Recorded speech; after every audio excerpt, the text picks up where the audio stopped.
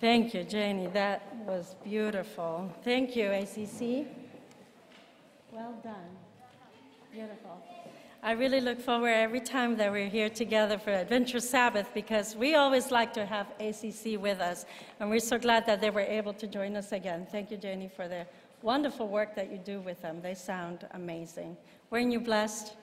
They're beautiful, beautiful music, beautiful voices. I also want to take the time to thank our adventurers. We were ministered today by children. Do you realize that? They presented a beautiful, beautiful program, the different parts that they each had with their families. I'm so grateful for the families in this congregation. And I also want to thank our adventure leaders, Jeff and Crystal, and I can't go on with all the names, but our counselors, our parents, our grandparents, and all that you do to support this ministry here with our children. This is our work, and very important work, to train our children for the Lord. And I want to also express thankfulness for this church, this congregation, which is so very much supportive of our children. With our school, we're blessed by a beautiful school, and also blessed by the many things that we're able to do here for families and children. And as you heard before, we could use your help. This is not only for the young families. We could certainly use grandmas and grandpas to help us out with the children. I know the parents get quite tired, and they could use the help. So we thank you for that. Let's have prayer. Father, we thank you for the beautiful day that you've given to us. It's snowing, but what an appropriate day to be together as the Polar Cubs, celebrating you, worshiping you in the snow. We thank you for this beautiful sanctuary that you've given to us. May you continue to bless us and guide us in our lives. And I pray now that you will infuse me with your Holy Spirit, Father. I want to share your words and your words alone. Please remove me. Please come into our hearts. In your name we pray. Amen. You gotta love technology. I'm sure most of you have devices here with you. I have my iPad, I have a phone, we got the computer at home. And one of the things that is so amazing about this is all the possibilities and all the things that we can do with technology. One of the amazing things that we have, of course, our modes, the most important part of it is our mode of communication, being able to be in touch with people even where they're far away. My husband has been traveling, and he called me late last night just to tell me that he was on his way. And he tried to do FaceTime. We couldn't reach each other that way because the connection wasn't the greatest, but he was calling me from Samoa. Do you know where Samoa is? South Pacific down there. You know, it's quite far. And we are here, and we are able to communicate. It's a wonderful thing. And other ways that we can communicate, of course, is staying in touch with friends and family far away, right here with us. We're on Facebook all the time, on Twitter, on Instagram, Pinterest. We can keep in touch and follow our friends, our family, perhaps people that we admire and interest. Now here, see the truck cleaning the snow. That's Jeff Juno and his crew. He's out there cleaning and getting things ready for us so when we leave. We got to thank him for that. It's wonderful. And it's just a wonderful way for us to keep in touch with each other and follow each other. And as I was thinking about that, you know, looking into the things that I look at all the time, things I keep track of, things that I perhaps want to know about with family, with friends, and all that happens, I started thinking, are we as interested or as intentional in following Christ? So often, we get caught up with life. And yes, life is crazy. Things get in the way. Situations, work, things in life. Yes, there's lots of issues.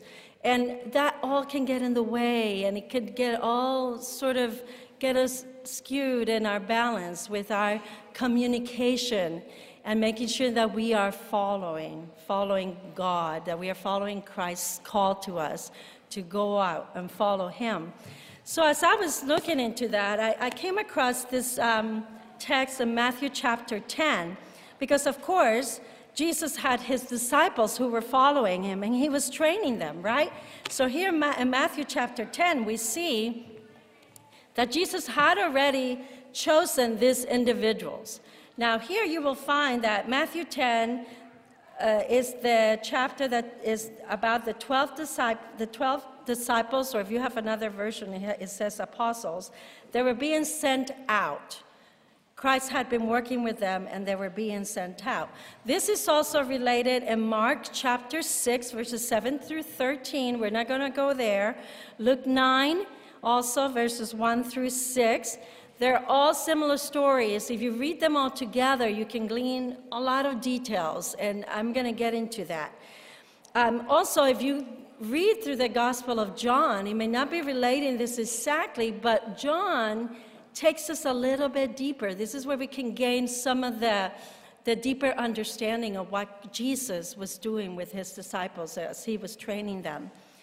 So we see here that Jesus had a list of followers who were given a task, a very important task. And I'd like us to consider some specific issues as we're looking into this. First of all, the criteria that Jesus might have used in selecting and seeking out his 12 disciples. Secondly, the methods that Jesus used to train his disciples to carry on the work of the kingdom that after he was gone. Thirdly, the instructions that Jesus gave his disciples when he sent them out to preach and to teach and to heal. And lastly, the multiple implications of Jesus' urging his disciples, do not be afraid. Matthew 10, 5 through 15, we see here that these are the first generations of disciples. And yes, there's a lot of names, and they're hard to say. We're trying to teach the children about them and realize them, most importantly, making them realize that they are a disciple as well. And as we get to know these individuals in their training, there's a lot of interesting things here. And this is what I want to share with you today. This was the first generation of disciples or apostles. The word here used in Greek is apostolos, which means to be the one sent, someone sent to perform a specific task. So we have a disciple, a servant, a follower, a student, a learner, someone who follows a master, a teacher. So who were these followers of Christ? Well, we can see that there were men from all walks of life. Fishermen, political activists, tax collectors. We really don't have a lot of details, but we can determine pretty quickly they're people like you and people like me, right?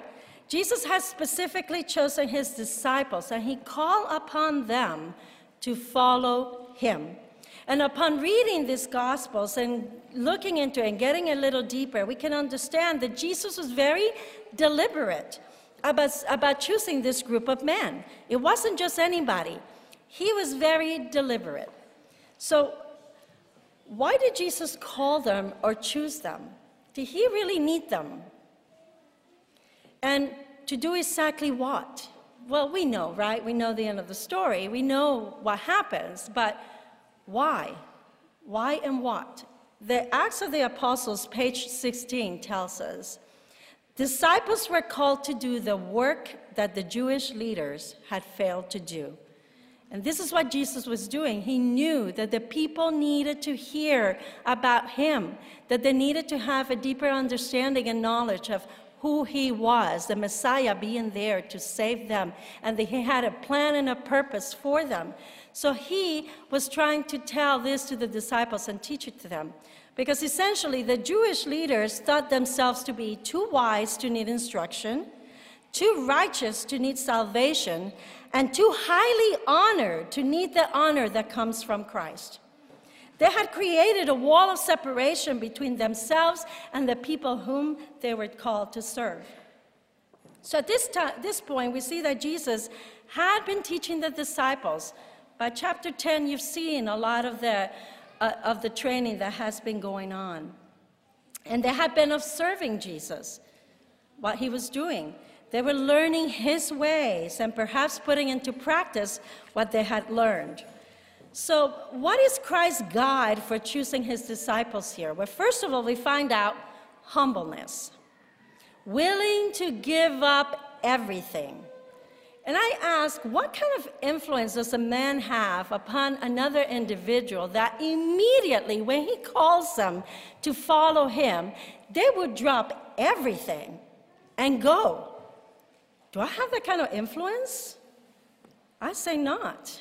I don't think I'm even close. But Jesus, he goes to them and says, follow me.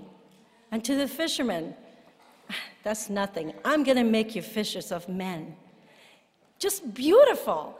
So there must have been something very compelling that grabbed these men to say, wow, I'm following him.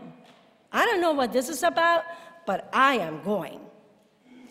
He also took men who were unlearned, not trained, men who were teachable in spirit and in heart, who were not too proud, humbleness, unlearned. And lastly, that they were willing, that there was a willingness of them to be followers and abandon their present lives or their status. So some of you may know that before I came here to this church, I did some work in human resources at the General Conference. My undergraduate degree is in biology. I wanted to be a pediatrician. And I think God used me to be with children in a different way. I'm here for the heart of the children. And I love children, and he knew that. So he brought me here a different way. So, but in my training for human resources, I discovered very quickly as I was reading here that there's some sort of a job description. See, there's an objective. First of all, he says, he sent them to proclaim the truths that were to move the world. That was the objective. Then Christ would train and educate them on the job. You didn't have to have training. They were to be with Jesus and get the training that they needed. Isn't that awesome? And then he provided the resources as well. He said, you will have power. You will receive the gift of the Holy Spirit. Now, with power like that, we can be unstoppable, right? So he used his disciples and he told them, I have everything that you need. And in turn, he taught them so that they could teach others to send them out and continue the cycle of training others and sending them out. So these men were students until Jesus gave them this power and authority to go out, and they received the Holy Spirit. And this is evident by what they were able to accomplish as we read through the Gospels. So he sent them out in pairs to support, protect, and encourage each other and to reach more people. Now, there is power in numbers, and sometimes the approach needs to be a little bit more personalized, more individualistic. But he had them go in pairs, because let me tell you, sometimes it's very discouraging to go by yourself and try to talk to someone. In fact, some of us may be very shy, and we might not feel that brave to go and share something with someone. We may be afraid of the answer no. Now, I was taught very early on by my mother, bless her heart. She told me, Marilyn, if you can handle the answer no, you can ask any question. And I said, all right, right on. So I asked a lot of questions. That's how I learned. So here's Jesus. He sends them out, and he sends them out together so they can have support and uplift each other. Because let me tell you, this battle is tough.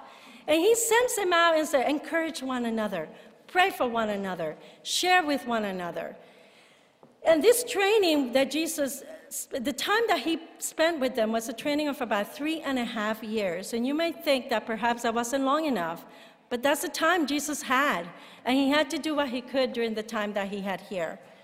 And they learned with him by example. And the training was based primarily on the personal contact that Jesus had with others.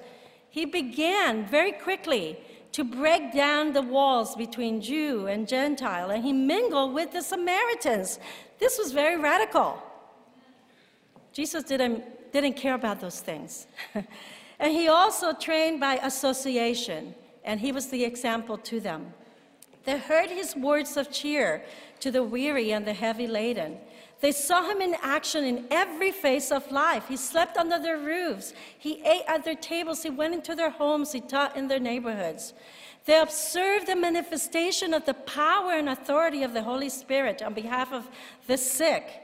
He revealed the mysteries of the kingdom of God through the parables. And he unfolded the truths of the way of salvation. He preached salvation. He designed to place salvation within the reach of all, not some, through his spirit and word. And he taught the disciples that in God's kingdom, there are no boundaries, no territorial lines, no caste system, no elite, no superior groups. They had to learn that their diversity and character also came into play here, and they needed to be united, a force, all in habits of life, and they had to come into unity of feeling and thought and action, unity unto him. John chapter 17, 21, 23 tells us that they may all be one, I in them and you in me. One heart, one soul, one accord. Acts chapter 2 and chapter 4 tell us about that. And he encouraged them. Jesus cared about them. John 14, 1 through 4. He understood better than anybody else what they were going through. He told them, let not your hearts be troubled.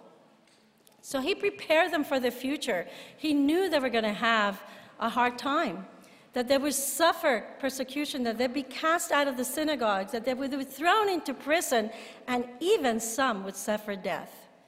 And Jesus assured them that their work would serve as a purpose. Greater impact. John 15, 26 and 27, he would tell them, testify me, bear witness. John 16, 33, tribulation will come, but be of good cheer. I have overcome the world. In other words, Jesus understood it, and he was trying to prepare them for this. Yes, the disappointments were going to come, but Jesus understood. He said, don't worry, I'm with you. Through their witness, they would come and make an impression upon the world. They had to have faith and show faith and work as Jesus and depend on Jesus. And Jesus deeply cared for his disciples. John chapter 17, 10, 11, and 20 to 23. Jesus prayed for himself, he prayed for his disciples, and he prayed for all believers. He cares. So, as Christ's witnesses, they had seen him and witnessed what they had done. To partner and be workers together with God for the saving of men. As representatives of the gospel church, they were the light bearers. They were to reflect the world and the light shining upon them for Christ. And upon further inspection, as you go here through this chapter 10, we can see that Jesus' instructions divide themselves into three distinct parts. First of all, there's a brief and temporary mission. Where to go, the work to do, the message to bear, and the manner in which to conduct themselves. Then there's the permanent exercise of the gospel ministry, and then the service of Christ in the widest sense. So in this case, you may ask, why did Jesus send his disciples early? They were not quite prepared yet. Well, Jesus, as a wise teacher, as the master teacher, was equipping his disciples.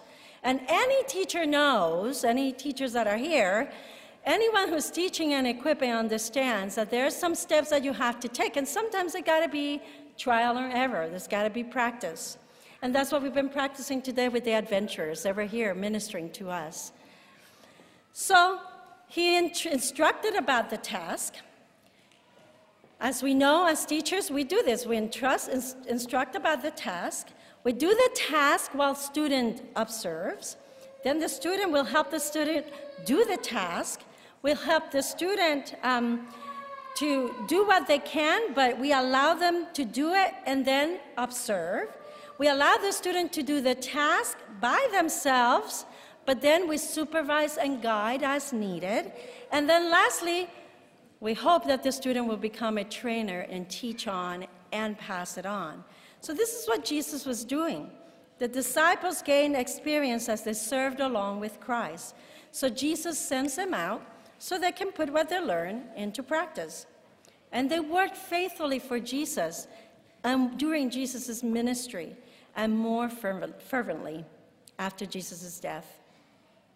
And speaking about Jesus' death, this is what he had been doing, right? Preparing for this. We understand that after Jesus' death, the disciples were discouraged and grieved and despaired, and they felt lost. And it's just precisely at this time, while they're in the upper room praying, that Jesus appears to them right after the resurrection. What a way to comfort his disciples. For 40 days, Christ remained with them, preparing them for the work they were to continue doing. And they understood finally what Jesus was trying to teach them. Ye are witnesses of these things. Luke 24:45-48. So the disciples reached finally the place where they could say, I know whom I believe. 2 Timothy chapter 1, verse 12. So before Christ ascends, he gives his disciples their commission. We're familiar with this text, right? Matthew chapter 28, at the end, verses 19 and 20. So work earnestly for souls. Do not wait for them to come. Go to the people with the message.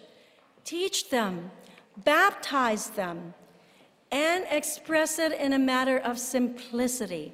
The less ostentation and show, the better, the greater influence for good. Encourage them to be brave and bold and strong. And Christ promised them that he would be with them. And he also promised that he would impart them with the power and the authority, the Comforter, the Holy Spirit. And he counseled them to obey God's word and work in connection with him. He would be with them. And he sent them out to all nations to tell the news of salvation until he would return. He was going to go and prepare a place, and then they would be able to enjoy that. So Pentecost brought heavenly illumination, and truths they didn't understand then became unfolded before their eyes, and then they could understand more. So as we read through all of this and we understand this work that they had to do, what does this mean for us today, our current situation? Well, Acts of the Apostles, page 12, tells us God's church is the court of holy life, filled with varied gifts and endowed with the Holy Spirit. Our mission is to carry the gospel to the world.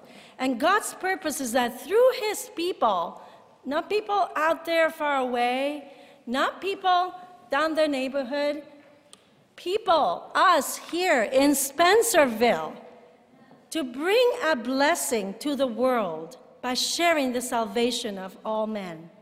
As God's people, we are to become acquainted with him as his chosen people, servants whom God has chosen. Do you believe this? People has chosen us. We are his witnesses.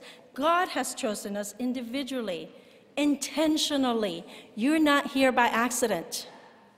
We are organized for service to show forth God's glory, his fullness and sufficiency, and confess him, meaning oneness with him, being in unity, abiding in him, being in him, and be the blessing of humanity.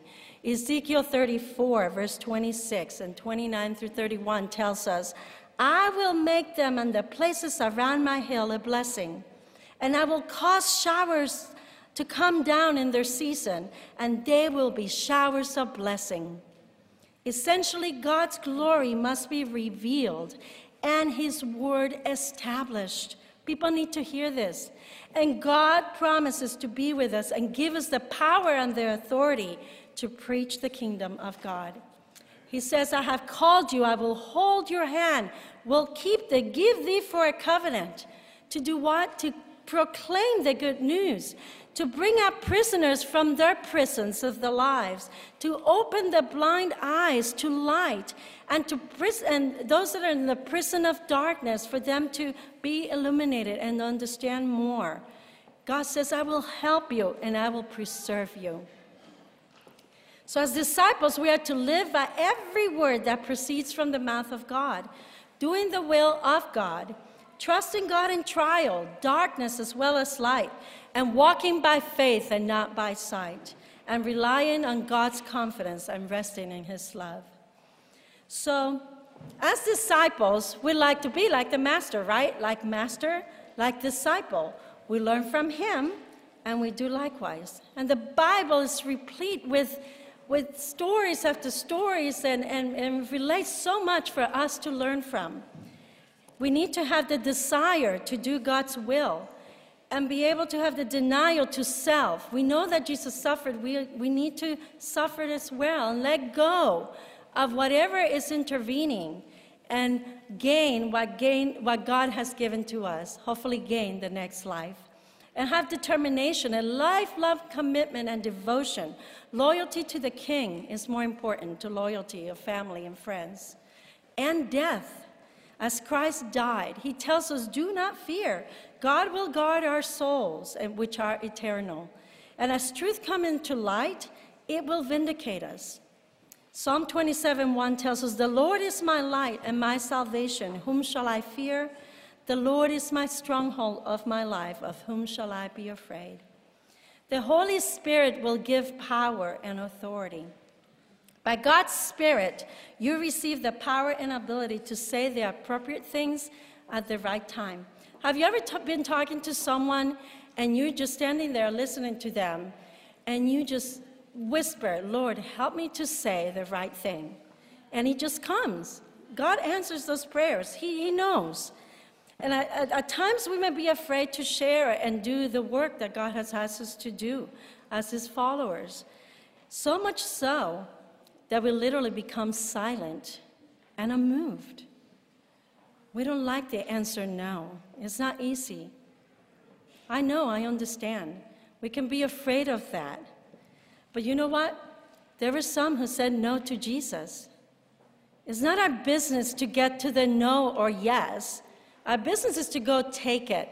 We leave the rest to God. God will take care of that. So we must trust that. Don't give up. Do not be afraid of the no. As I said, if you can handle no, you ask the question. So you need to prepare for that. We must remember that God gives authority over all power to which we are subject. Sickness, Jesus heals. Nature, Jesus stills the storm. Demons, Jesus casts them out. Sin, Jesus forgives. Death, Jesus makes alive.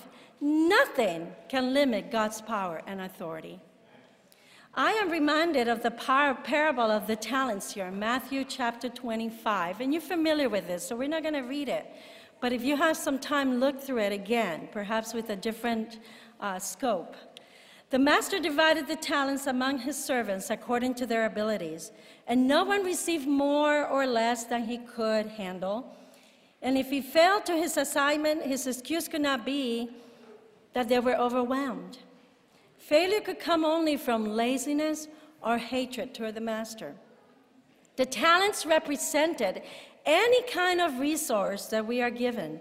God gives us time, gifts, and other resources according to our abilities, and he expects us to invest them wisely until he returns. We are responsible to use well what God has given to us. The issue is not how much we have, but how well we use what we have. This means that we are to use our time, our talents, our treasures diligently in order to serve our God completely in whatever we do. For a few people, that may mean changing professions. For some, for most, it may mean doing the daily work of love out of love for God. We must not make excuses to avoid doing what God has called us to do. If God truly is our master, we must obey willingly. Our time, Our abilities, money aren't ours in the first place. We are simply caretakers, not owners. If God really truly is our master, we must obey him willingly. When we ignore, squander, or abuse what we're given, we are being rebellious to what God has asked us to do. Listen to this statement from Ellen White in the Testimonies, chapter 4, page 191. Pay attention to this. Every workman should consider himself God's steward and should do his work with exactness and faithful vigilance. The constant inquiry in our lives should be, is this in accordance with the will of God? Will this please my Redeemer? Christ should be blended with all our thoughts. Every action, every word, every moment of our lives should bear the impress of our holy faith. The end of all things is at hand, and we have no time to be idle or to live in pleasure at cross purposes with God. Parents, grandparents, teachers, brothers, sisters, our children are observing us every day, in every way, in everything that we do. What example are we giving them? Are we making them followers of Jesus? What are we teaching them? As the song that they were singing, the adventure song, they are learning every day to be honest, kind, and true. How are they learning that? From us. And Jesus can help us and help them be everything expressed in their law, to be honest, to be pure, to be obedient. Our sole purpose for being here on this earth is to be, to go, and make disciples for the advancements of his kingdom. I am one, and you. As Christ's disciples, he has delegated his authority to every believer in the kingdom. Not some of you here and some over there. Every single one of us. And he has empowered us, each one of us, to live in the rightful way. And we must be prepared to endure adversity when it comes and hardship for the advancement of the kingdom. We've been told this will happen. We must be prepared for that. But as Christ's followers, we cannot be discouraged because he has told us and promised that he will be with us. We should not be weary in well-doing. Those who are faithful in serving God in the kingdom will be rewarded. So you want real happiness in your life? Listen to this, because this is not described from the perspective that we see real happiness. You find happiness in the happiness of those whom you help and bless.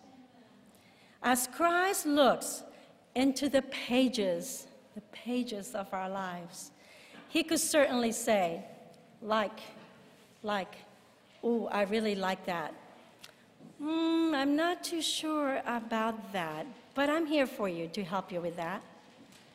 Realize that ultimately the post that we want, the message that we want to hear from Christ is, well done, good and faithful servant. You have been faithful with a few things. I will put you in charge of many things. Come and share your master's happiness. I know you realize that Jesus' call to the disciples long ago is still the same today. I hope you realize this by now. He says, follow me, and I will make you fishers of men. So what is your response? I know life is hard. I know it's complicated. Things get in the way. But may I remind you that Jesus understands better than you think. And there's nothing that you and him cannot handle together. He is with you. Trust him. Follow me, he says. What's it going to be? Perhaps you may want to write that on the card that we provided for you. Perhaps you want to keep it in your mind or inscribe it in your heart. But what's the answer to that question? Follow me, he says. I pray that answer will be, I will go.